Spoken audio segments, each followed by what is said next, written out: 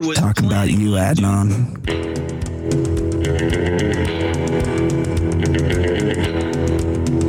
play it fast and loose with gravity and oxygen.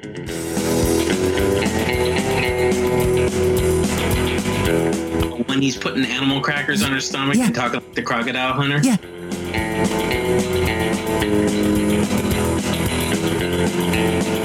Hello and welcome. We are back from the ballerlifestyle.com. It's the Baller Lifestyle Podcast. My name is Brian Beckner. Thank you very much for joining the show. Episode number 315? I think it's 315. I'm not sure. It might be 316. Either 315 or 316. Either way, I'm going to take some shit for it. I know that much. Thank you very much for joining us. We appreciate you being here at this time. It's a difficult time for a lot of people. It's a time when people are confined to their homes or their local areas. So we're stoked that you can spend a little time with us while you're doing that. I'm joined now, as I am every single week, by Mr. Ed Daly. Ed, what's up? Hey, I tried to just take a gander at the news to see if there's anything non-virus related, and all I could come up with this week was McDonald's apologizes for sign banning black people from store in China. Now, I mean, that could be because they're trying. China's trying to blame COVID on Africa. I thought they were blaming us. Well, they are blaming on us, but they're trying to make some African link. So they're like they're like deporting African people. There's a whole like anti-Africa thing going on right now in China, like a propaganda campaign. You know, when I went to the one time I've been to Hong Kong, but that kind of doesn't count. I went to Shanghai and I saw lots of people. I did not see any black people in China. Yeah. You can't imagine it's that many. It's an awful policy, but of course, yeah. I don't think there could have been that many people that are affected by that. Right. As usual, I have a very surface understanding of what's happening in the news. I'm not a deeply locked in human being. I have very little information about a lot of subjects and a lot of information about zero subjects, but I did read somewhere that the Chinese government is trying to like pawn off the whole Wuhan situation on an African deal. That is as much as I know. So that's probably why they're not letting black people in McDonald's. Now, one topical thing, I saw a lot of buzz about what a piece of shit Bill Maher is, and he made some racist comments, and I will watch his show because I like the debates. I don't like for the his guests. stand-up. Yeah, I don't like his stand-up. The writing's bad. I think he sucks. Like anytime he's like, all right, let me interrupt a really interesting discussion to get to new rules. And you're like, what? No, you finally had something going. And then if people don't like his jokes, he's like, oh, you're all too woke. That was too edgy for you. It's like, no, you're not a great stand-up. I think he is smart. I think he gets good guests and isn't afraid to like let people get into it. So I heard he was really a piece of shit, and I watched, and I didn't agree with let's call it the Chinese virus because we used to call it the Spanish flu. Like when the Spanish flu happened, women weren't allowed to vote. We're allowed to evolve from that point. We had a name for it, and if it can stop people from being racist towards Chinese Americans or Asian Americans, I'm all for that. We can call it a different name.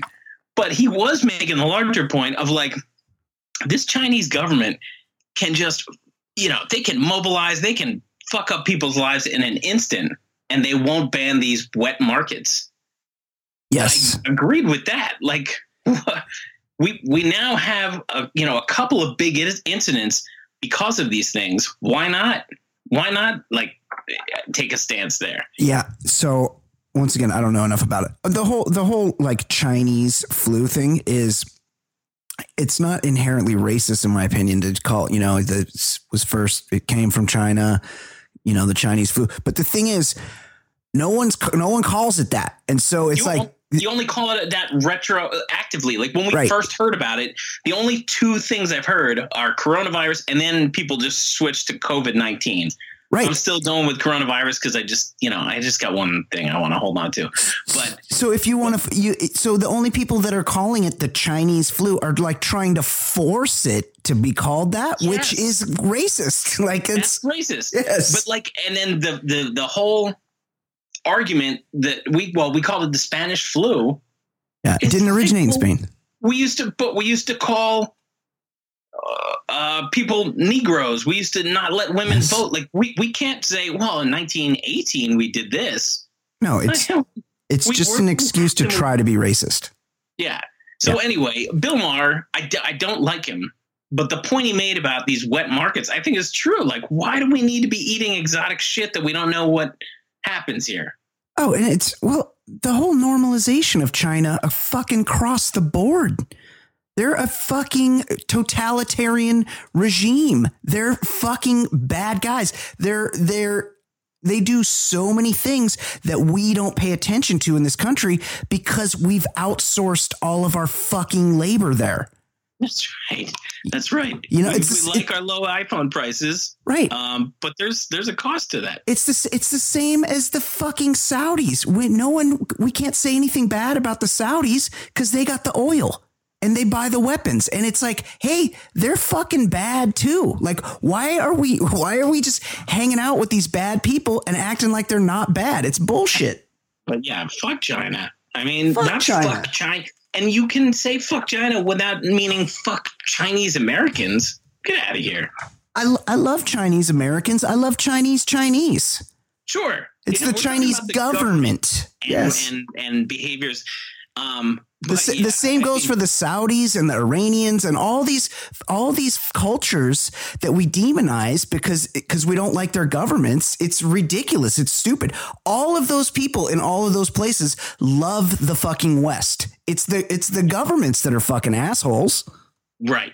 And I got somebody else to shame.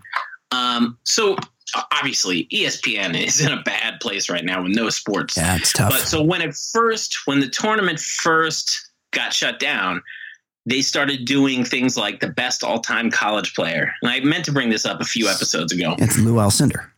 And they picked fucking Michael Jordan as the best college player. He didn't even play 4 years. Not just that. Yeah. I mean, you could have a great 3-year run and it would be great. He wasn't the one championship he won. He was at best the third best player. They had the big smooth Sam Perkins, right, and Big Game James. Big Game James. And Michael Jordan was open on the baseline right, because everybody cared about James Worthy. That's right. Or Sam Perkins. That's right. And Sleepy Sam. And then like Jordan, maybe he was like a Sweet 16 player, but like beyond that, Jabbar / Alcindor. 3 times player of the year, champion every year. There's no question. It's 33-0 at one point. You can't judge a college player on the pro career. No, but I don't know. Well, I thought that was. It annoyed me that like Michael Jordan is not, and it would be another thing if Michael Jordan was just the sweetest, best guy, and you'd be like, all right, give him something else. Like he's a bad dude. He's not a good dude. Yeah. And so he gets all the accolades, deservedly so, for being a good pro. Yeah, fuck out of here. He was a good college player, and an excellent college player 1 year. Right, he was a good college player in the other 2 years. And it just so happens that ESPN is about to run like a 10-part Michael Jordan documentary. Yeah, which as a Knicks fan, the hardest of passes on that one. Yeah. I can't. And also, I don't like I definitely. Obviously, I wasn't a Bulls fan. I support. They were a compelling team. I support the Lakers over here. Yeah, but at the age that I was definitely really into sports and basketball at the time. So I definitely watched all his finals and marveled at his just doggedness, like just how he just refused to lose. He was always the fucking best player on the floor. He was incredible.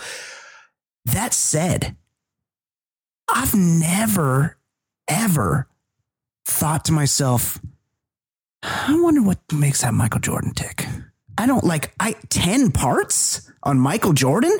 Well, this is an epidemic in this country. They're all too long. They're all too long. The multi-part everything. They're all too long. Everybody loves Joe Exotic, but I stand by what I said when you had seen 3 parts, and I said it probably should have been 2 or 3 parts. Right. There was stuff in every episode, but it didn't need to be 7 episodes. No, I agree with that. Everything's way too long. That one, the especially bad one was the cult. Oh my God, the Oregon. But making a murderer. Too long. I didn't do it. He did it. Totally did it. If they make just because they make a fucking documentary about you does not make you innocent of murder, especially when you did the murder. Right. So I was talking about you, Adnan. Yeah. I was planning on doing a midweek episode, just like a solo episode.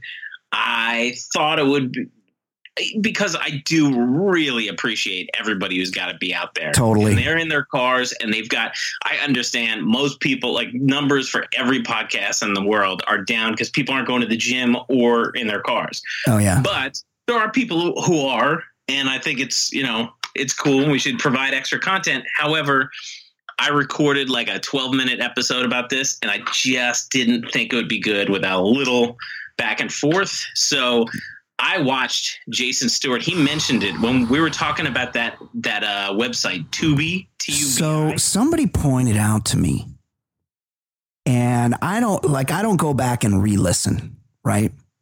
But I definitely feel like this needs the Zapruder treatment because, and for the record, Jason Stewart was invited back to tonight's show. So I'm not saying anything here that I wouldn't be saying to him directly, and would actually be better to have him here so he could answer to this. I was hoping he'd be on the show, and everybody should know when they say we don't have him on enough, he doesn't even give a straight answer when we ask him. It's so weird. I ask him and he's not really into like responding to questions. He's not one of these guys that just won't text you back. He'll text you back and he'll say something that is not in response to the direct question you asked him. You know what he's like?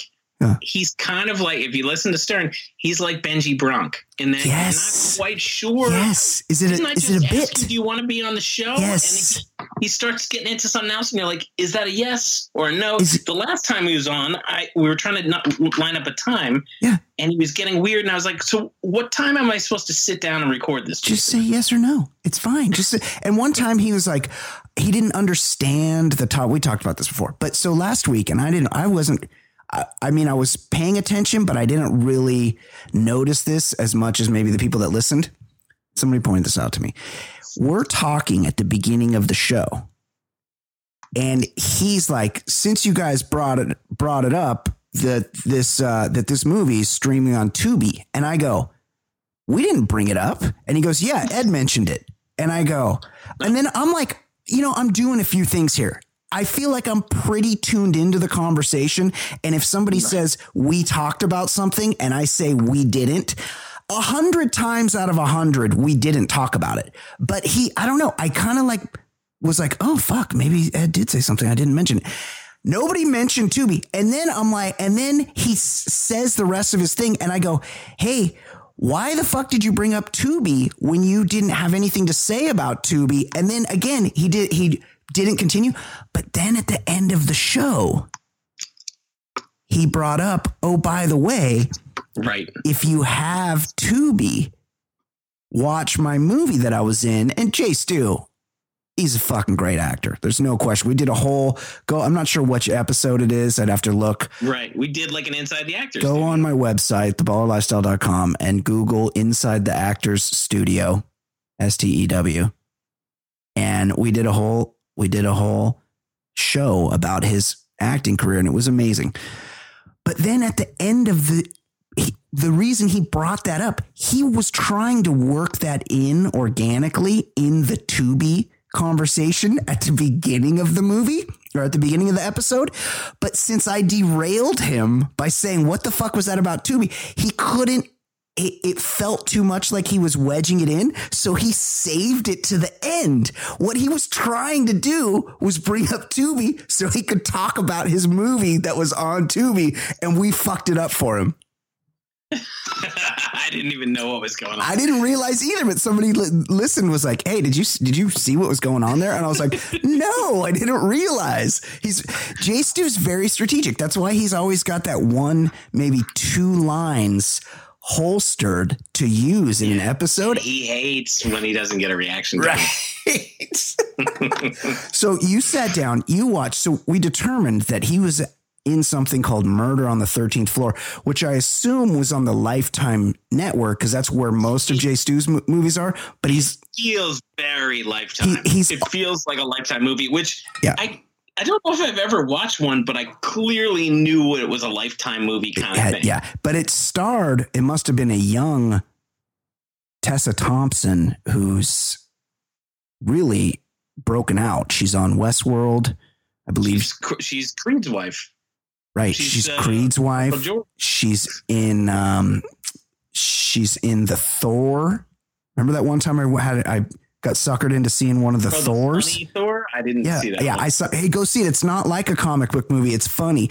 It's just like a comic book movie, and it's attempting to be funny, but isn't. Anyway, she's in it. She's banging. And she is. And, not super young, but Cheryl Ladd's daughter, super cute, looks like Cheryl Ladd.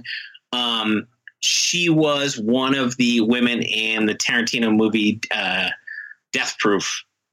Right. And she was like one of the women in the bar, the Mexican restaurant.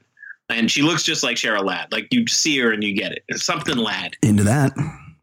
So the movie, and then the guy is like a black guy you've seen and stuff. He's credible enough. So I was thinking the acting here is okay. Yeah. The writing is clearly flawed. Right. And so they open up and it feels very Lifetime-ish and the music is real. It's one of those things that you notice the difference in a type of movie pretty quickly. The score, the way a movie like opens up, you can just kind of tell there's a certain level. I think that they cut for music really makes a big difference. Yeah. And they're trying to talk up how high tech this building is that they're in. It's the building of the future. Oh. And so you see Tessa Thompson and this guy going at it, and then you see this kid running around, and you see sensors and locked doors, and you realize it's a couple, like a parents, fucking while their son is like daytime sex, right? While the son is occupied. You think something, and then you find out the boy like tries to get around the sensors, and he climbs and falls or something. Yeah. Then you realize the mom comes rushing in. The mom is Cheryl Ladd's daughter. Tessa Thompson's the nanny. Oh, snap. So he's fucking pretty high on the fantasy list, by the way. Go on. Yeah. So, I mean, this guy's doing pretty well. Yeah. He's going between Tessa Thompson and Cheryl Ladd's daughter. Sean Patrick Thomas is his name? He's fine. Sean Patrick Thomas looks a little darker than a Sean Patrick Thomas. When you hear that name, you would think you would think he'd have my complexion. Right. He doesn't. He definitely does not look like he's from Ireland at all. I would say no. They say beware people with two first names. He's got three. Right. That's a lot of first names. But he's banging. He's married to Jordan Ladd, Cheryl Ladd's daughter, who I don't know. When you say when you say someone's daughter, I expected I'm like, oh, that's someone young. Oh no, she's our age. Right. She's my age. She's older than Tessa Thompson. Like she's the younger nanny. I'm realizing we're old. Yeah. But she's good looking. Yeah. Like, yeah. Yeah, definitely. But it's like they keep talking up how high tech this building is, and it'll be like, welcome, Mr. Smith, or whatever, when you enter the door. Yeah. But it's that janky high tech that like a 1988 movie envisions what 2000 looks like. They don't have the budget for that. They made this in 2012 on a this is based on a true story, by the way. Oh, no, it's not. Never mind.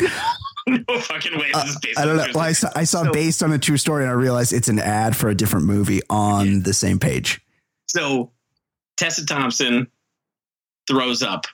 And so what do we know in a movie when a woman throws up? If you cough up blood, you're going to be dead by the end of the movie. Oh, she's pregnant. She's pregnant. Yeah. And then she goes to one of their toilets. Yeah. And she leaves. You know, she uses the bathroom, flushes, and leaves. Toilet baby. Cheryl Ladd's daughter walks in after. Yeah. And the high-tech building analyzes your pee, and it's like, oh, you're pregnant or something like that. This is like a Three's Company. This is like a Three's Company plot. It's a big misunderstanding. Yeah. So, but all this being said, the writing, the music, it feels low rent, but like the acting is credible enough. Yeah. Right? Yes. It's credible enough. And then you realize that the couple, Ladd and Sean Patrick Thomas, they are like a power couple that is, this signature building, and they're going to like sell this out. They're going to like build luxury condos everywhere. Yeah. So they've got, it's like a spec. An investor meeting. Yeah. They got an investor meeting, and Ladd is not happy with Tessa Thompson. Hold on a second.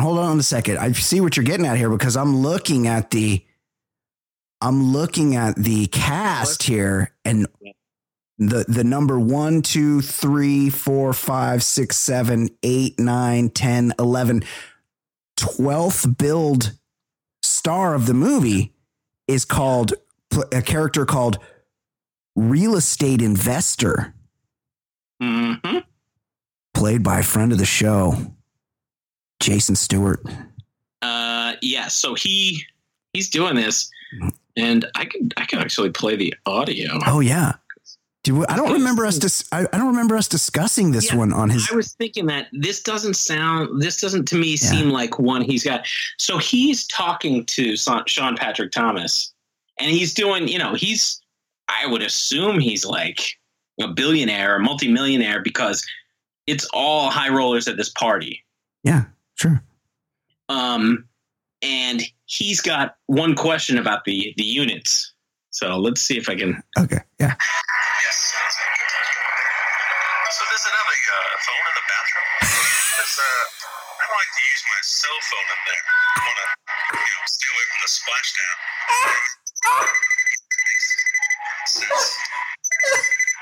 That's horrible. So he's a billionaire. So his main concern is he throws a lot of cell phones into the toilet. I guess he doesn't, the splashdown. No, he's talking about when he's taking a shit. He doesn't want to have the toilet in there. He doesn't want to have the phone in there. Yeah, he's going to drop it in the toilet. Yeah, right? yeah.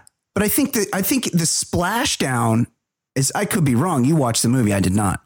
Well, he's just standing there at a cocktail party. So that's. I believe that when he says splashdown, he's euphemizing the process on the bowl. Oh.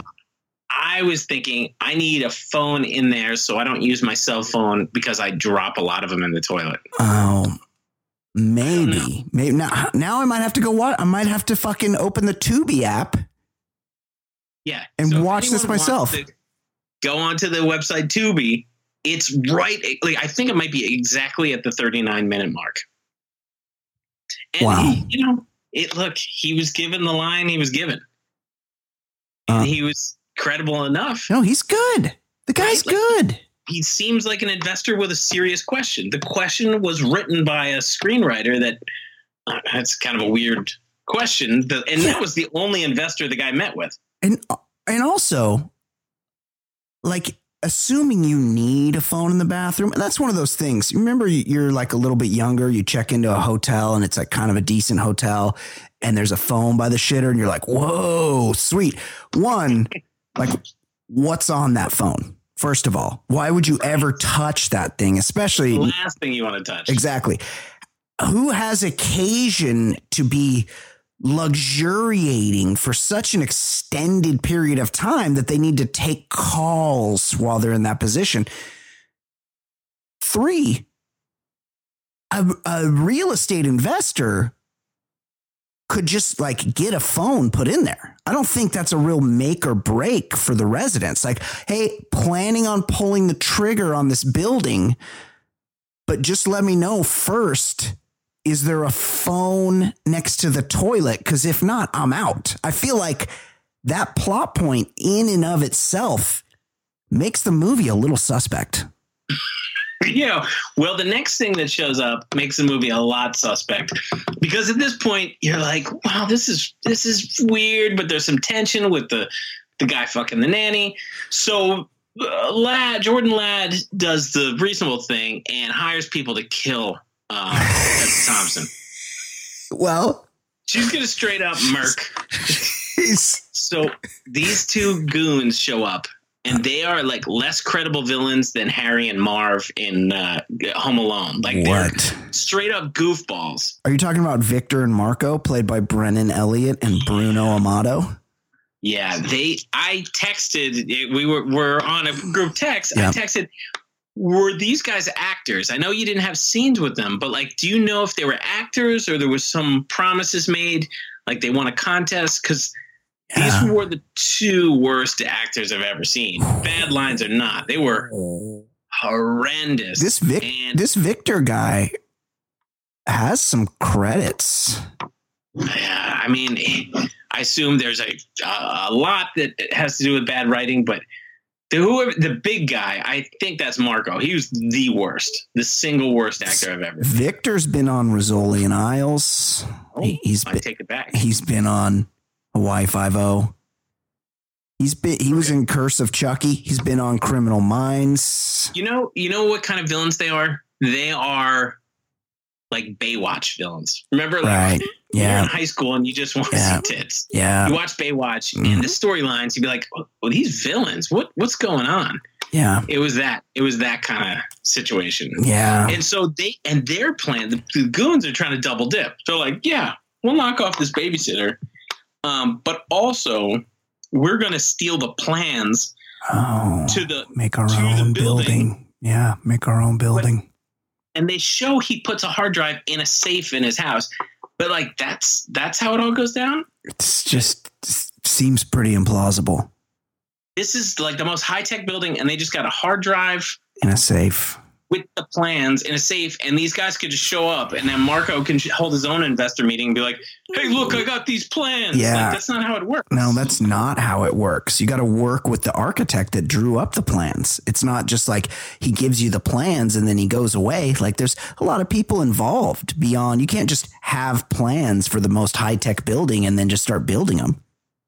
I guess you could sell, like, if there were secrets there, you could do like industrial espionage and be like, hey, I know this other company would like to build buildings like this. Maybe I can get a meeting with them and they can, pick and choose. How Alexander Graham Bell stole the telephone. That's kind of how it went. Is that what happened?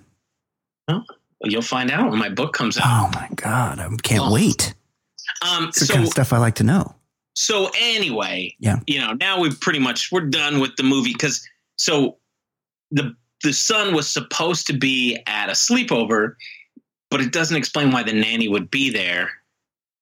Yeah. So she's like, go kill her. Yeah. Right. And of course the sleepover is canceled. So the killers are in there with Tessa Thompson and the kid. And Cheryl Ladd is having like 25 Cosmos at the party. Jordan Ladd. Yes, Jordan Ladd. Cheryl Ladd.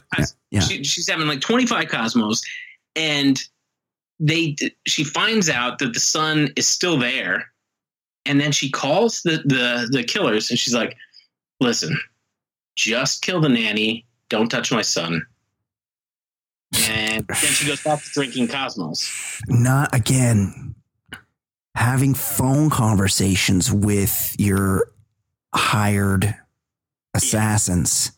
That's a paper trail. You don't want to do that. Right. Then Tessa Thompson, of course, invites a friend over to hang out, which what's that about? You don't invite friends over when you're the babysitter. They all do it though. These babysitters. That's why you got to have these nanny cams. You take liberties, yeah. Yeah, they take liberties. They have. There was a rapper in the 90s. I can't remember her name, but she had a song called "Bad Babysitter," and I recall the lyrics. I'm your bad babysitter. I got my boyfriend in the shower. Oh, I'm making $6 an hour. Well, that's what they do. You're paying your babysitter $6 an hour. You kind of deserve. No, this is in the 90s. I know they're up to $15-$20 these days. Yeah. So she invites a friend over. What do you think the killers do? They kill the friend. Oh, by accident? Well, they think that it's another black woman, so they shoot her. Oh, racist. Yeah. They just see the descriptions like go in there and kill the black woman and not my son. They kill the friend. Then Jordan Ladd goes, I need proof, and then you can have the plans to the building. And they pull out flip phones. This is 2012. This movie was made. Yeah, the iPhone was happening in 2012. It was happening in like 2007. Yeah.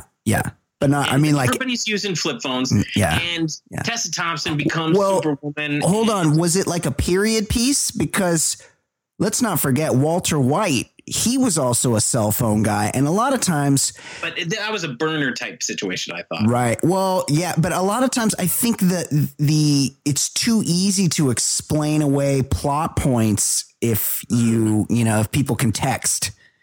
But maybe not. Maybe it was just bad planning on the Lifetime people's parts. And one thing that's funny in this age that everybody's using Zoom, they kept talking about the high tech building. They're like Skype in every room. And it's like, well, I mean, that's what the Jetsons kind of wanted, but like that's not. You don't want people Skyping you from every room. No. So Tessa Thompson kind of turns into the Terminator, and the guy, one of the goons is like, hey, "What's a girl like you doing with a gun like that?" And she's like, "My dad's from Texas." And then Jordan Ladd gets involved, and they're shooting at each other. And ultimately, the bad guys are all killed. Jordan Ladd is arrested, and the boy runs to Tessa Thompson at the end as the mom's being let off in cuffs, and he's not at all conflicted about it. He just hugs Tessa Thompson and her dad, and it's to be assumed they're just gonna stay. They're gonna stay a couple. The mom's going to the pokey. Wow, the bad guys event. But Jay Stu is worried about the splashdown. Splashdown. We're gonna need him to explain. We must not have. I would remember if we had covered that on the Inside the Actors Studio episode of the Baller Lifestyle. Well, fantastic work, Ed. Now I kind of want to see. Just the 39-minute mark is where we get Jay Stu. Yeah. At least that. And he just has the one scene. He doesn't. Yeah, because they have to rush from the investor meeting because there's a murder going on. Right. He wasn't involved in that portion. No, he wasn't asked to kill. He was just asking if phones in the bath. Yeah, splashdown. That seems a little racy. I'm assuming that at no point does Tessa Thompson get him out in the movie. I think I was trying to think about it because I was taken with her. Oh yeah, she definitely gets him out in things. She's naked in Westworld. Right. She was in a movie that I didn't enjoy that a lot of people loved. It was called Sorry to Bother You. It was about like a black phone telemarketer that he puts on a white voice and it does really well. Oh, because he does a white voice. I haven't seen it. Does he do the? It turns real weird. Does he do the Tony Gwynn white voice, like Eddie Murphy doing a white voice? I'm not falling for no banana in the tailpipe. Man, I ain't falling, but it's kind of like that. And it was supposed to be like one of these big. It was that and Black Klansman that was supposed to be these groundbreaking movies, and this one got real weird. And I understood the point they were making, but I do remember Tessa Thompson was not wearing a lot of clothes in a couple of scenes. That's kind of what I remember about it. That sounds like an interesting movie. But it was not a good movie. Okay. Well, that's what we're talking about these days on this show is movies. I think let's do a voicemail right quick, and then we'll get into the topic at hand today.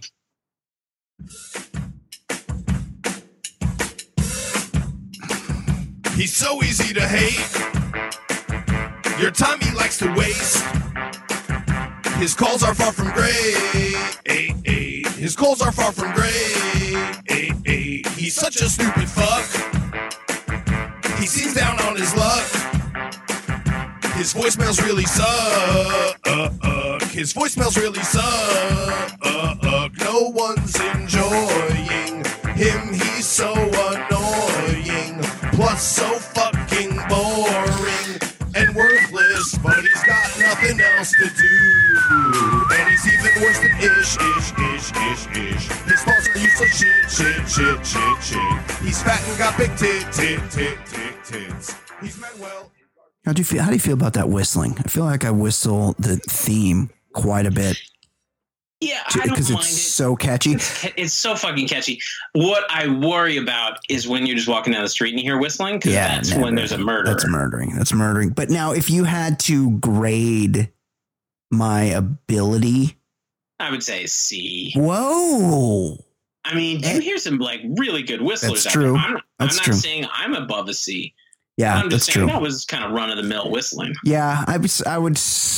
I mean, I might put me in the C plus, possibly B minus category, but I'm not. Think about what you have to do to become an A whistler. You got to whistle. Probably got to annoy the shit out of people. So it's best to be aiming for a C. You just want to be passing. Yeah. That's actually a really good point. That's why I'm not better at whistling, is because I don't want to bother people with too much whistling. Now, I just noticed a real problem. A lot of people have been hitting me up for the phone number lately, and I realize it's a little intimidating to call and leave a voicemail for the show, but one person does it consistently, and his name is Manuel, and he lives in Gardena. He's a plumber. He's a good guy, fan of me. But I've just opened. We only have the one voicemail this week, and I just opened it up, and I want to play it, but we've got a possible issue here, Ed.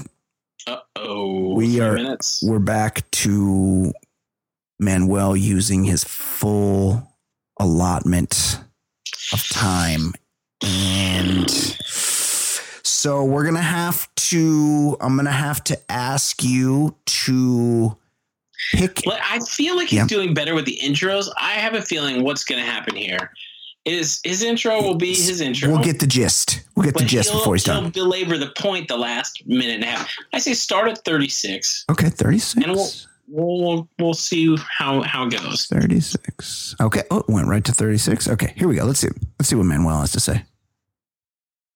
That are just outright assholes. Just don't know. So Manuel's really been on a theme lately. Transportation, right? It's transportation, but also just like people he doesn't like. Like last week, I'm okay with airing your grievances. He doesn't like people that drive too fast. We've actually been mostly, and last week was not a winner, but we've been mostly in agreement with him with some of his recent grievances. He doesn't like you because now I'm telling you, Ed, this is, and I know, most people are bunkered at home, and I understand that, and I feel for everybody, but I've had to be out and about, and I've looked down and been like, oh, holy shit, I'm going 95 miles an hour on the freeway. I don't even notice. There are no cars out there. It is a fucking zombie apocalypse. And you realize that stuff you dread doing because it takes so long to get there, not that far away. Issue is that nothing's open. Yeah. So you can't like go to a movie or a concert or a restaurant, but you could drive very quickly to the place where those things occur, which is, a plus. Yeah. Right. We've learned that Manuel, he doesn't like people that drive BMWs. He doesn't like people that drive Teslas. And he doesn't like people that drive too fast. He doesn't like mini bikes. Yeah, mini bikes, noisy. Oh yeah, loud. He doesn't like loud exhaust. He doesn't like men that let women pump gas. Oh, that's right. That's right. Well, But we were in agreement with some. Yeah, I'm with him. I'm all aboard the chivalry train. If I'm with my lady and she's driving, I'm not letting my lady pump her own gas. I'm a fucking man. I'm gonna pump the gas. I'm all about shutting down the Bub Rub and Lil Sis loud muffler situation. Totally. You mean that woo woo? You don't like the woo woo? The whistles go woo woo.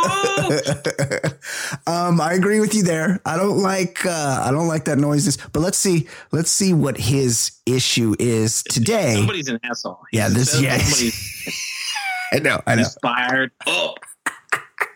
Okay, let's see who's an asshole. Don't care.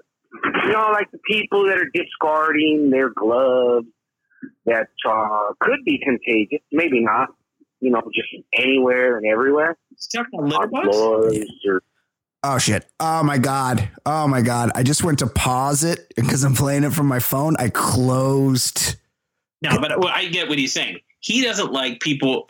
I guess people are using the disposable gloves and then just dumping them. Apparently, I got a whole system because I'm not like super. I'm careful. I got the sanitizer in the car, and when I pump gas, I'm just very aware of what I touch these days, like everybody else is. And my God, I touch my face all the fucking time. I guess because I'm so aware of it.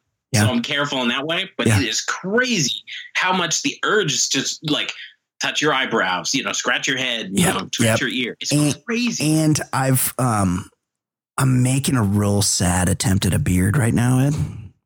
Yeah, I'm pretty bushy right now. Yeah. And it's like, I just feel like it's like kind of a solidarity thing with everybody's just kind of in the same place where we're all just agreeing to get fat and hairy together. But, the beard gets itchy and, the stash, you want to fix the hair on your face and you can't do it. But I got a whole system for when I pump gas. I just put the one glove on the right hand and I do the whole transaction just with the one gloved hand, a la Michael Jackson. Mm-hmm. And then I remove the glove by putting my finger inside, my clean finger from the other hand inside the glove, and I pull it off and I dispose of it right there at the filling station. And then I immediately sanitize my hands before I get in the car. So there's no transference as far as I know. But it sounds to me like what Manuel doesn't like is that people are discarding their safety.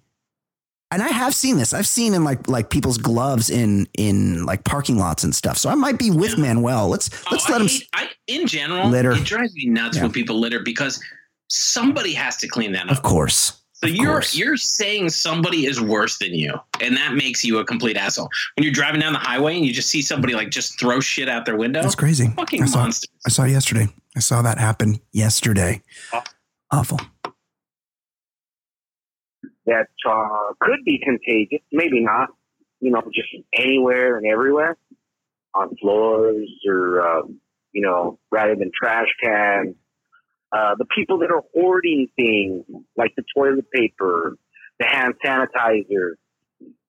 Yeah, we all know about those douchebags back east that got caught and publicly shamed and were actually able to donate the sanitizer that they had hoarded back to a guy in Tennessee. Yeah. Tennessee dude hoarded thousands. Yeah. It's not easy for Manuel to say. Circuitous route. Yeah. I'm with him. Yeah. There's not a shortage of these items. It's just that everyone fucking runs out and buys them all because they think they're going to have to take so many shits over the next 4 years and they won't be able to clean themselves. So they have to stack their garage full of toilet paper. And it's just the only reason the things aren't on the shelves is because you dickheads go buy them every day. Just buy what you need and it'll be there. There's no shortage of anything. It's crazy. I always would go on a Target run. We talked about this. You buy the bulk type things from Target, sure. But and you feel kind of weird with the giant thing of toilet paper. Yeah. But I haven't even put a dent in that in the last month and change. And I've been eating like I'm going to the electric chair. Yep. Yep. And I'm still not shitting that much. I mean, you just don't need that much toilet paper. You don't. You really don't. It's a weird. It's just weird that that's the thing everyone focuses in on, because, I mean, if you really think about it, and I don't like to get gross on the show. If you really think about it, you don't need toilet paper. Like, if it came down to the actual things you need to survive, that's pretty low on the list. You need food, water, shelter, and a weapon. Well, all the guns to shoot the virus. Right. To kill COVID. Okay, let's let him talk for like another 30, maybe 45 seconds if it gets interesting. Come on. 25. Okay. Community charity. But, there's a bunch of other a-holes out there that have like garage fulls of sanitizer, garage fulls of PP that are causing problems for maybe the less unfortunate or the less fortunate. The less unfortunate. Or he fixed it. The elderly who can't really get out there. He's making a grand point. I mean, a situation like this just highlights the wealth and privilege inequalities in this country in a huge way. It's true. These types of situations are discriminate against, I don't know how to say it, against poorer people. It's just they have less means. If you're working in an hourly wage at a supermarket, you are essential. Yeah. Yet nobody's paying for your fucking health care as you're dealing with this shit. But what they do get is our thoughts and prayers. So they can have that. But it is kind of weird that people are like, you see people out, like everyone's out walking because you got to get out and get some vitamin D. You can't just be inside all day. So people are out walking and everybody's giving each other their space on the streets. But you'll notice people are much more friendly where they're like, hey, how's it going? They look you in the eye. They want you to know they're one of the good ones. But then they're up at 7 a.m. lining up outside Costco to get their allotted 2 cases of teepee. Yeah. It's a weird dichotomy. Right. I'm with Manuel. Yeah. Me too. Stop being an asshole. Me too. Litter. I got it. Same. Love Manuel. Big fan of Manuel. Good guy. Fan of me. Okay. We've been talking about movies on this show. Yeah. I'm going to play the trailer because Ed and I are about to talk about Armageddon. Life is short. I love you. Love is forever. Will you marry me? Gracie grew up to become a full-blown hottie. You're talking about my little girl, all right? But you never know what the future holds. It's a fucking asteroid. It's a meteor shower. This new one you're tracking. How big? It's what we call a global killer. Nothing would survive, not even bacteria. Oh my God, what happened? It just stopped playing. The United States government just asked us to save the world. Anybody want to say no? You think we'll get hazard pay out of this? It keeps stopping. Oh my God. All right. We get the point. Armageddon, 1999. This piece of shit came out. This came out. Movies did this a lot in that era. You had this and Deep Impact. I was gonna say around the same time. You had the Truman Show, and Ed TV coming out at the same time. Like there were all these movies. Dante's Inferno, and there were even 2 movies about Steve Prefontaine. There were 2 movies about everything. One had Jared Leto. Yes, one had Crudup. Billy Crudup, who's beautiful, by the way. He is beautiful. Gorgeous. Armageddon, 1998, American science fiction disaster film, produced and directed by Michael Bay. I mean, you could see that from space. Nobody would need to tell you that. Produced by Jerry Bruckheimer, of course. Film follows a group of blue-collar deep core drillers sent by NASA to stop a gigantic asteroid on a collision course with Earth. It stars Bruce Willis and an ensemble cast. It's got some real heavy hitters in it. I mean, The cast is ridiculous. It's amazing. It's just there are like some great. I mean, a lot of good people in this cast. Yes, Con Air sort of did this. They have Malkovich, but they, and Buscemi, but they had some crummy guys in there too. Right. This is a pretty good cast. Not everyone's perfect, but a pretty fucking good cast. Right. Ben Affleck's there. Billy Bob Thornton, Liv Tyler, Owen Wilson.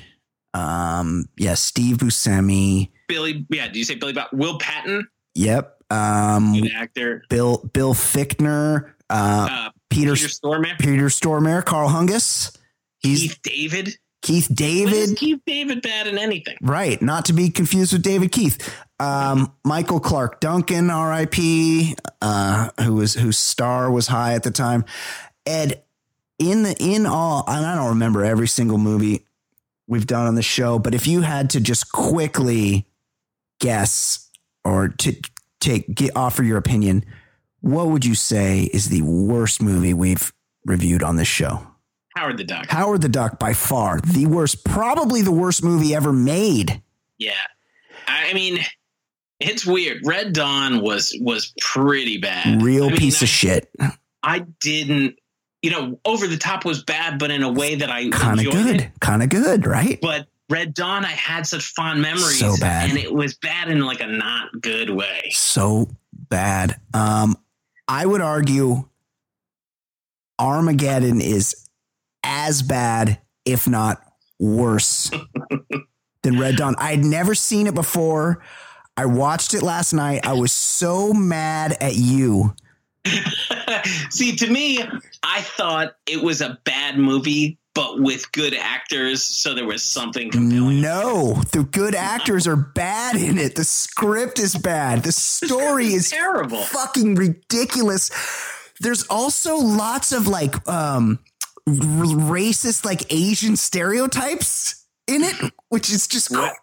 I don't remember what there. So at the beginning, okay, so it starts off. What's his name? Bruce Willis, who's a fucking god. Like, the guy can do no wrong. Even that one movie he was in the 90s where it was obvious that there was a chick dressed up as a guy, and it was like, oh yeah, Color of Night. And it was, and I'm like, Hudson Hawk was pretty bad. I'm like, hey, we're supposed to not know that that's a woman dressed up as a man this whole time. That's like this. You can't even, this is not believable.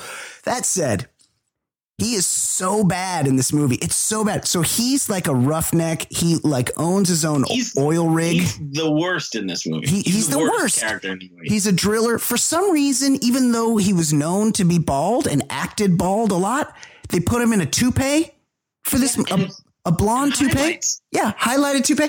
What? You didn't. He's a driller. He's the head of an oil rig. He's not. There would be no reason that they have to give him hair and blonde hair. No, it doesn't. And he looks more badass bald. He's Bruce Willis. Like you make him look like a puss by putting some hair on his head. Then he's like, he owns his own oil rig or something. They're out in the ocean. And for some reason, his daughter needs to be there. And he catches his like number one employee, who's a very skinny Ben Affleck. Oh, and what the big point I wanted to make about Ben Affleck. So Good Will Hunting, this might have been the movie after that. Yeah, it was like, people are like, this guy is a star. And they're like, you know what you need to do? You need to fix your teeth. And he got, on the scale of 1 to 10 in brightness, he got 1 brightness teeth. Yeah. Those things were glowing. Those choppers were glowing. He got in between Good Will Hunting and Armageddon. My man, Ben Affleck, he went to the equine dentist down at the farm and he said, give me the horse size. He got the horse size, white, extra pearly white veneers stapled into his gums. It was great. It was jarring. The entire movie jarring. Was he in anything between those two movies? Hold on. I mean, Good Will Hunting was like 97, 98. Yeah, it was right around here. He had also been in other things. Yeah, he was in Dazed and Confused, but like he went from being a guy that you might movie star, to a star. Good Will Hunting made him and Damon like stars. Yeah, Yeah. And this was the first big one, I think. Yeah. So Good Will Hunting 97. Then he was in something in between called Phantoms. Yeah, but that's the type of movie you film before you know you're. Yeah, and then they put it out quickly. This was the Payday movie. Then he did Shakespeare in Love, which I'm happy to have never seen. So he's balls deep in Bruce Willis's daughter. Who? Why would you have your daughter on an oil rig? Why would you? In the middle of the ocean. Yes, exactly. It's crazy. Like you would never put her in that situation. And while they're there, they're like giving a tour. She's there to she must be like the business development chick for the drilling, because she's giving giving a tour to like Japanese investors who are. Oh, that's right. Yeah, this was the Asian stuff. Yeah. 80s and 90s, all they did was it was like Japanese investors were involved in every movie, even like rom-coms. Yes. It's like, we need to put a Japanese investor in here. And then when there's at the same time that this is, so they're on the I can't remember what it's called, the drilling rig, the platform, and Bruce and this is a very Michael Bay, super right winger. He had to have the Greenpeace people show up, and they're like, "Fuck you, fuck you." Oh yeah, and they just want to protect the environment. Fuck these people, right? And Bruce Willis is hitting golf balls at them. Yeah, and then he gets you're supposed to think he's a good guy because of that. Yeah, and then he gets annoyed and he just throws his driver in the ocean. He's got like a $300 Big Bertha, and he just is like, fuck them, and he throws it in the ocean. So he catches Ben Affleck balls deeping his daughter, Liv Tyler, much hotter than I remember her. Very attractive. Yeah, I'd forgotten about her. Yeah, I didn't appreciate her as much at the time. Neither did I. She's very attractive. And then he tries to murder Ben Affleck, which seems like an overreaction, and not like in the comical way of trying to murder.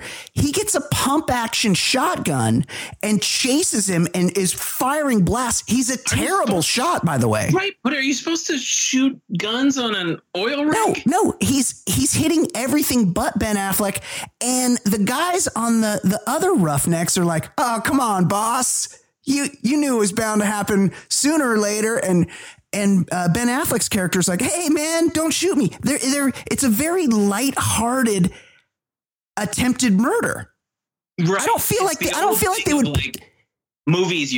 Nobody's allowed to fuck my daughter type thing. But like it turned to murder and unnecessary. Yeah. But then, but it's established he's the best oil guy in the world. He's the best driller now ever. I don't want to pick apart this script, mainly because there's nothing holding it together in the first place. It seems to me that it would be easier to teach astronauts how to drill a hole than it would be to teach oil drillers you haven't even said how to go to space. It starts off, there's some dude in his backyard that has like the world's third best telescope. Right. He noticed a meteor coming towards Earth the size of Texas. Yeah. And they're like, this will end civilization. And he's the only one who noticed. Yeah. And his wife was played by Costanza's mother-in-law, Susan's mom. Yes, that's right. She's in a lot of things. She has a very recognizable face. Yeah. And then you get these scientists and they're like, all right, we got this asteroid the size of Texas. And you see that like shit's dire. And they're like, well, we need somebody to put an end to it. And then they show a meteor shower hitting New York City, like fucking it up, like big pieces. And the cab driver is hanging with Mr. Cooper. Yeah. And and in the back seat, Eddie Griffin's like he got every like random star to be in this movie. And in the back seat of the cab is Geddy Watanabe. And it's like, and he's like, New York City, like a super racist, yes, Asian portrayal. Like we weren't still doing that in the 90s, right? And it was, I mean, he might have been hanging with Mr. Cooper. I pointed out in my notes, he was the last cabbie in New York City to not be talking on his Bluetooth phone and he's the last person to be speaking English in New York City. But it's fucking up New York City, and then they're like, then they cut to the rig, and you like a lot of character establishing scenes, and like Brian read out, a great cast, but amazing. It was like they gave everybody vignettes after you see that the world's about to come to an end, and then you see this like colorful life on the rig. Yeah, and the only reason why everybody knows what's going on is because it was heavily advertised at the time that Bruce Willis was going to have to save the world. No, it's impossible to understand what's going on. But so if you didn't know the commercials in 1998, why are we just hanging out with guys fucking with Greenpeace after we see the world is like about to get fucked up? Yeah, and then they land, the Air Force lands a chopper on the rig, and they're like, "We need you. You're Bruce Willis.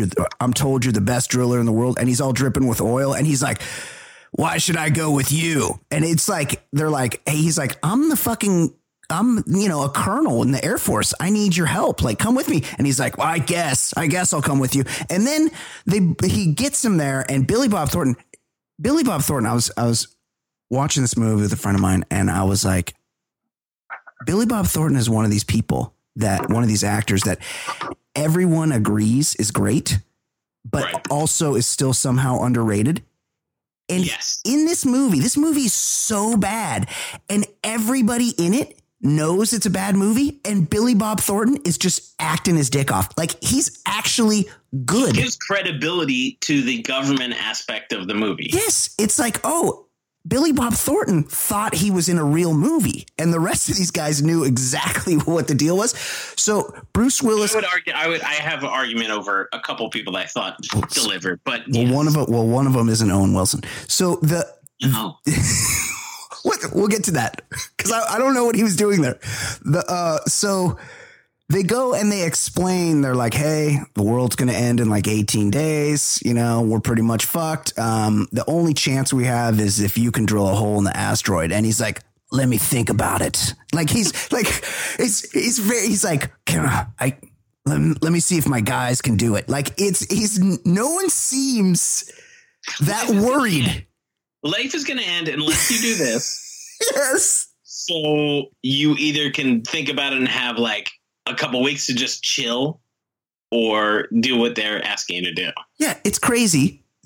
And then it's convoluted. They do explain, if we just fire something at it, hitting it at the surface won't do it because it's the size of Texas. So we have to drill and blow it up from the inside. Right. By the way, we still have no plan for this. You have 2 weeks. You have 2 weeks to get these oil rig guys into space and land on the asteroid. If the vid doesn't get us, or Yellowstone doesn't explode, an asteroid, asteroids have hit the fucking Earth before. We've had ice ages. That one will hit this planet again, and right now there ain't shit we can do about it. So, it's the end. Showers hit Russia like every 3 weeks. Yeah, but they just keep listening to their techno. It's not a big deal. That's what in techno. Yeah. So he's like, okay, you got to assemble my team. Now, what did I miss here? Because he had just left the rig, and all the guys were there on the rig. We're on the rig, and now they're scattered around America. They're all around the country, and AJ, Ben Affleck, has somehow, in the day since it's been, started his own company with a sign, and he's like drilling for oil by himself. What? Because they established right away, hang on, we have 2 weeks to get this done. Let's go get him. Yeah.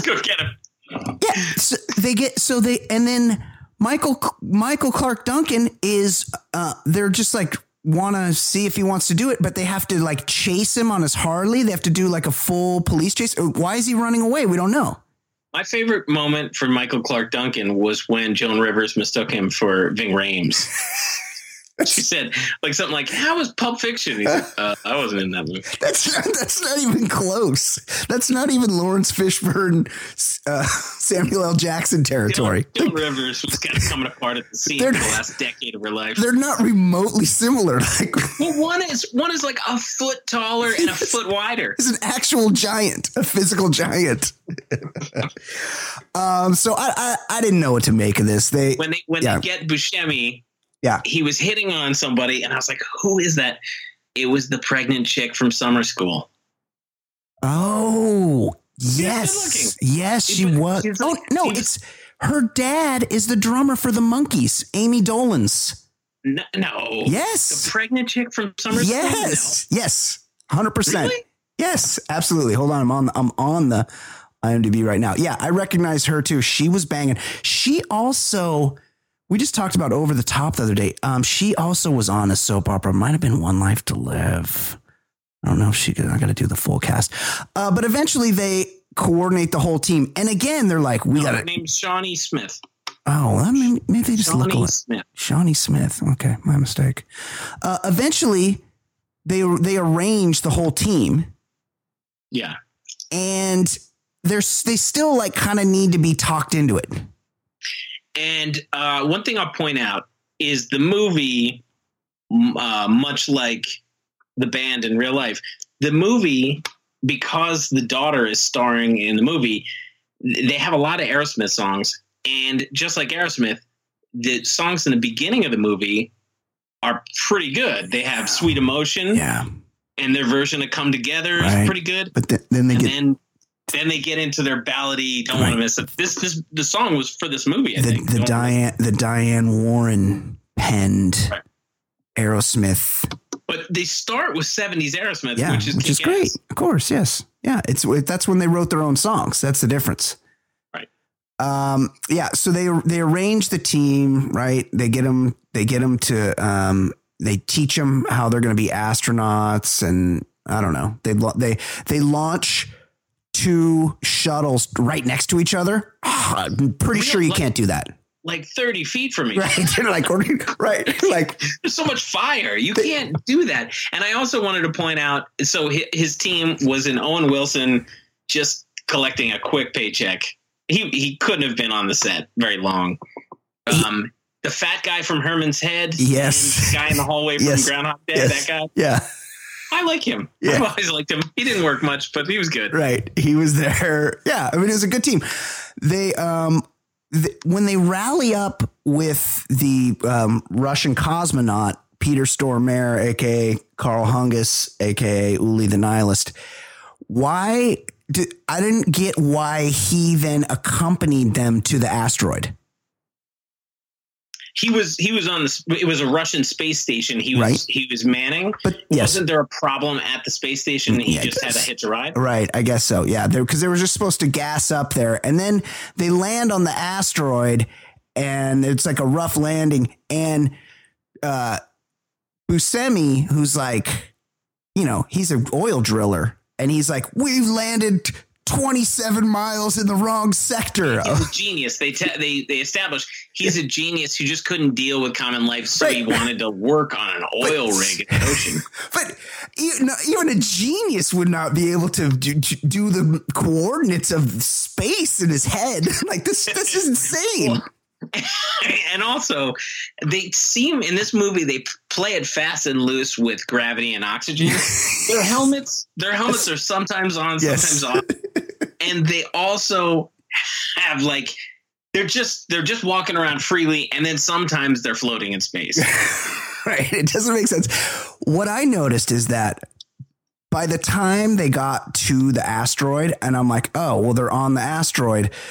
This movie should wrap up in the next 20 minutes. So I hit pause just to see how much time was left.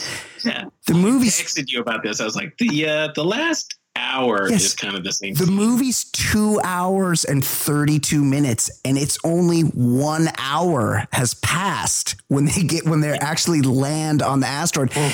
And the rest is just like a mess. Like I couldn't understand what was happening. It was like I'd taken a drug or something. What I saw on the screen, I couldn't make sense of in my brain.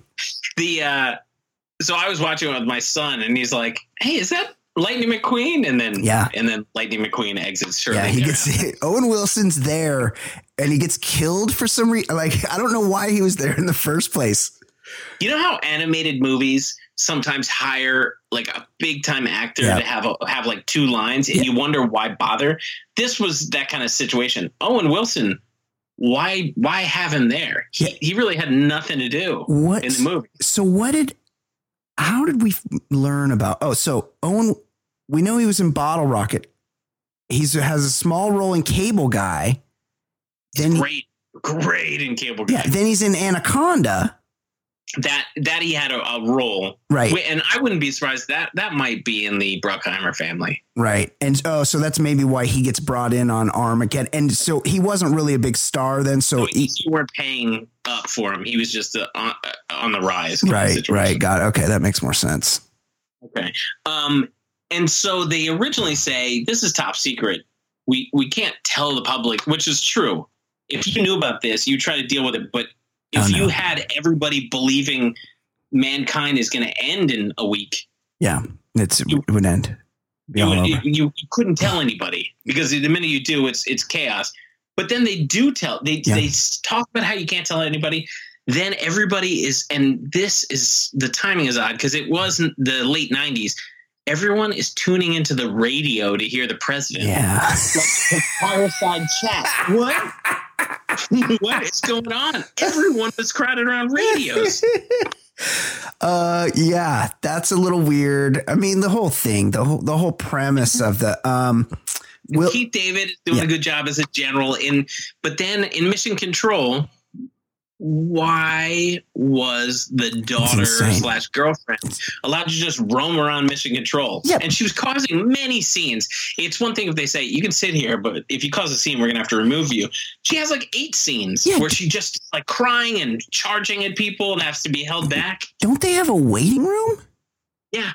None in Houston. And none in Mission Control. That reminds me, these guys that roughneck it out on these oil rigs, it's a high paying gig. It's fucking hard work. You're out there for like a month. You do it unless it pays very well. It pays great.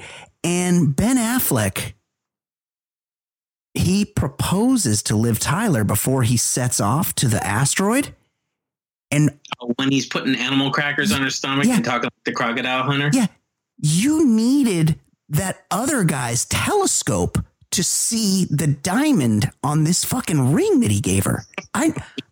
Yeah, that's not 2 months' pay right there. It's not even an hour's pay. I mean, she knows how much he makes. She works on the rig. Grew up in it. Yes. That's right. She's handling the paperwork. Right. It's crazy. Like, it's not even remotely a valuable thing that he gave her in order. Like, it's not, they could have said, hey, this was my grandma's. It's special to me. It was the shittiest ring I think I've ever seen. What else happens? They go and they try to blow it up. And I don't even know. I don't even think I finished it. I don't know. I assume they blew up the asteroid. Really need to. They're of course, everything's coming down to the last second. Yeah. And what's his name? Bruce Willis. Who plays Fichtner? Bill Fichtner. Fichtner, who's been like the dickish guy and everything. Love him. I absolutely love that guy. He's great. He's great. Yeah. But he pulls a gun. Again, the gun in space. It's like the gun. It's like the gun underwater. It's like, doesn't work. Right. So he's got the gun and he's like, you know what? You guys didn't complete the mission. And I wasn't really clear because it's the size of Texas and the 2 shuttles landed far apart and one seemed to crash, but Affleck and a couple people lived. Yeah. And then they had like a dune buggy that they could they had to rendezvous catch up in like an hour. Yeah. And they were like driving halfway across Texas in an hour. Yeah. So you can't do. And on like very rocky ground. It's not like a flat highway. Right. Also, what's like holding it? So there is a gravitational pull on the asteroid, or like, was that explained? They might have tried to explain it and I just didn't want to hear it. Yeah. So then he pulls the gun. It's like, yeah, I have a directive that, you know, if it looks like it's going to fail, I'm just going to blow everything up. We're just going to set off this bomb. And then they do the countdown thing. Right. And they've been doing this in movies forever. Yeah. Yeah. The last 8 seconds took 14 seconds. Yeah. That's really annoying. And they're showing how dire it is because more meteor showers are coming in advance of this thing. And they completely decimate Paris. Ooh. Paris is completely gone, and it's an afterthought in this movie. They're like, we better act quick, or things are going to get bad on Earth. It's like Paris, not like a small town. I know We're talking about Paris is just off the map. There's probably like 4 million people that live in Paris. More than that. Yeah, more. And 4 million people, and like every site in Paris, like the entire city's gone. Yeah. And they're like, dodge a bullet there. Nothing happened here. Right. What? You just ruined Paris. Yeah, it's insane. It's really, I felt like everybody involved in this movie should have immediately been drummed out of Hollywood. Of course, it was a hit. I guess, I mean, the budget was so massive that it would be hard for a movie like this to make money, but the budget was $140 million. Most of it went to toupees and fake looking asteroid sets and explosions. And the movie made a little over 200 US, $500 million cumulative worldwide. So it was a hit. Like, you dumb shits went and saw this piece of shit. I saw it in the theater. I remember that. And I remembered nothing else. I saw that it was written by or co-written by J.J. Abrams. Is there anybody that's produced more garbage that's roundly considered as an auteur in Hollywood? Because they're like, J.J. Abrams, he's going to save Star Wars. Did you see the last 3 Star Wars? Because they were pretty shitty. Oh, I didn't like the most recent one. I liked the other 2. They were okay. I mean, I guess he directed the first one, but he oversaw the other ones. The second one that everybody hated was the best of the 3, I thought. I don't even remember. Is that the one that made all the fanboys mad because Luke Skywalker didn't want to save the day? Oh, that one was okay when they were like racing across the desert. Yeah. That was the one that the hardcore fans hated. They were so angry about it, which made me like it more. Yeah, that one was okay. I would say that was the best of the 3. The last one was a real piece of shit. Terrible. Yeah. What else? You want to rate the characters? Oh, the one thing I wanted to say is, so Bruce Willis sacrifices his life. So, what's his name? Affleck gets to make it home and marry the daughter. Yep. And the first thing that you get back, because I think you see even guys like injured. Yeah. Like, they must have gotten married a week after they got home. Yeah. And I got to say, if I just saved the earth, as much as I'm in love, I'm going to be the judge of a few 100,000 dick sucking contest before. I mean, he got married like a week later. Yeah. Like, you talk about fame, and then you talk about the biggest star in the world. Right. And then you talk about somebody who just saved every person on the planet. Yeah. Yeah. You're going to have a lot that goes with the perks of the job there. Yeah. Got to agree with that. Even though he was a bit of a cowboy, right? Like, he had to be reined in by Bruce Willis, or he could have, he could have made things a lot worse. But in the end, it was Affleck who saved the day. So the worst by far in the movie, the worst character is Willis, Harry Stamper. Yes. And it's not even close. Like, he's horrible. He's horrible, and he's dickish to people. And he doesn't. Yeah, he gives you nothing. He gives the audience nothing. He doesn't try in the movie. He's just a jerk. Yep. So he's the worst. Yeah. Who else? I mean, Liv Tyler. She was the second worst for me. Yeah. Of all the hysterical blow-ups in Mission Control. Yeah. Get her out of there. Get her out of there. She wasn't helping. Didn't they have a waiting room? Yeah. Third worst is Affleck for me, because he didn't do any. He was just annoying with the white teeth. Yeah. Real white teeth. Will Patton next as Chick, because he was just the lapdog of Bruce Willis. Oh, he loved all things Bruce Willis. Is he the kind of like balding? Yeah, he's the bad. Yeah. He's the bad guy from Ozark season 2 or whatever. He's a good actor. But he sucked. He did that weird thing where he's like, he might be dying, so he goes and visits his daughter, and the wife's like, you can't come here like this, and it's like, wait, isn't the He wants to see his kid. He's not allowed to come visit his kid. He's probably going to die. Like I don't think it's that big a deal. He's probably paying child support with his drilling money. Let him see his kid. Like, no, I don't think it's that big a deal. Yeah, he sucked. I really hated I thought Buscemi was awful. Like, he's a good actor, but his character was really annoying, really lame. Yeah, he started shooting a lot of things. When he thought they were going to die, he just started shooting. Yeah. Michael Clark Duncan was pretty annoying. Owen Wilson sucked. Awful. I kind of liked the guy from Groundhog Day and Herman's Head. Yeah. He was fat and lovable. Fichtner pulling out a gun in space, kind of problematic. I mean, he didn't write that in there. I feel like in all these studio meetings. He delivered what he was supposed to, right.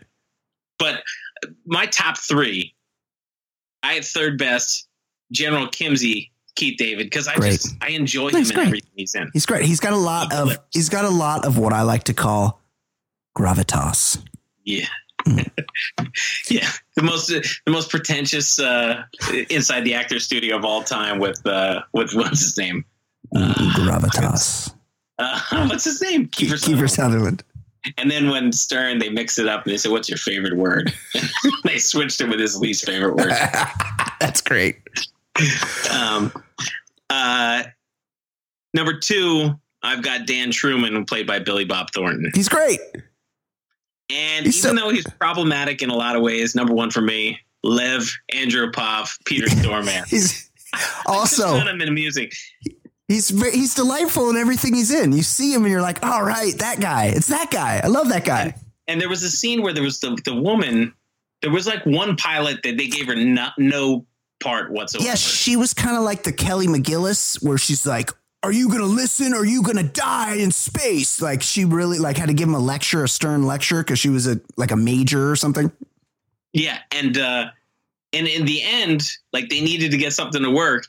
And Peter Stormare just throws her to the side and just starts mashing things. And he gets it to work, and it worked. And he saved the day. So weird. I like the Soviet for the Russian at that point. He was Russian. Right. Weird that in a Michael Bay movie, a woman would be thrown out of the way so that a man could get the job done. There was misogyny, anti-environmentalists, and Paris got destroyed. Also, very on brand. Also, I didn't realize, I don't know if he does this in every movie, but Michael Bay put himself in a couple scenes. Yeah, he was a scientist, right? Yeah. Hey, who's the scientist with the frosted tips? Right. When did we hire David Lee Roth to be a scientist here? Ridiculous. Yeah, that's great. He's a ridiculous human being. Yeah, absolutely. Overall, I never saw it the first time around. I'm really bummed that I have encountered it. I'm glad I know how I assumed it was shitty, but I pictured it being shitty in the over the top kind of way where it's amusingly shitty. It's so bad. It's such a mess. The fact that they continued to let these people make movies is only because all you dummies went and saw this one in the first place. I saw it, but my memory of it was just an over the top movie with a good cast. But because you're probably you're probably confusing it with Deep Impact. Right. Yeah. I mean, or Dante's Inferno. So it said something like, my son was reading, he's like, and he enjoyed it because he's 12. Right. And like, it's just fun and everything. Yeah. But he's like, oh, maybe we should watch Deep Impact. And I'm out on Asteroids now. Yeah. You need at least a year. What I'm going to see is one that's going to kill me. Yeah. Yeah, exactly. That's exactly right. Okay. Well, we'll wrap it up there. Ed, excellent job. This movie was very awful, but I think people will like our discussion of it. Until next week for Ed Daily, my name is Brian Beckner. This has been either, Ed, do you know, is it 315 or 3? Well, I think it's 315. I have a feeling we're higher than that because we did some midweek episodes. Yeah. So I number 16. 316. Okay. This has been episode 316 of the Baller Lifestyle Podcast.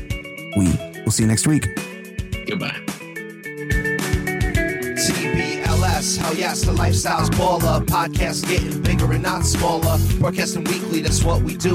With Easy Ed Daily and the man Jay Stu and Brian Beckner, quick to dissect the week in sports and culture and whatever. Plus, you know there's Kate with a C, but she's known as Fancy Pop to you and me. Talking loud comers, conundrums, my brothers. Reviewing some movies and shows and the others. Top podcast, man, no one is above us. 5-star, even the haters will love us. And we're not trying to talk politics a lot. We'd much rather talk about dicks a lot. Shit's so hot, man, you know the shit's on top. Top podcast, man, it really hits the spot. Listen up, you players and shot callers. TBLS, the Lifestyles Baller. And you know the show is so flawless. TBLS, the Lifestyles Baller. Listen up, you players and shot callers. TBLS, the Lifestyles Baller. And you know the show is for all us. TBLS, the Lifestyles Baller.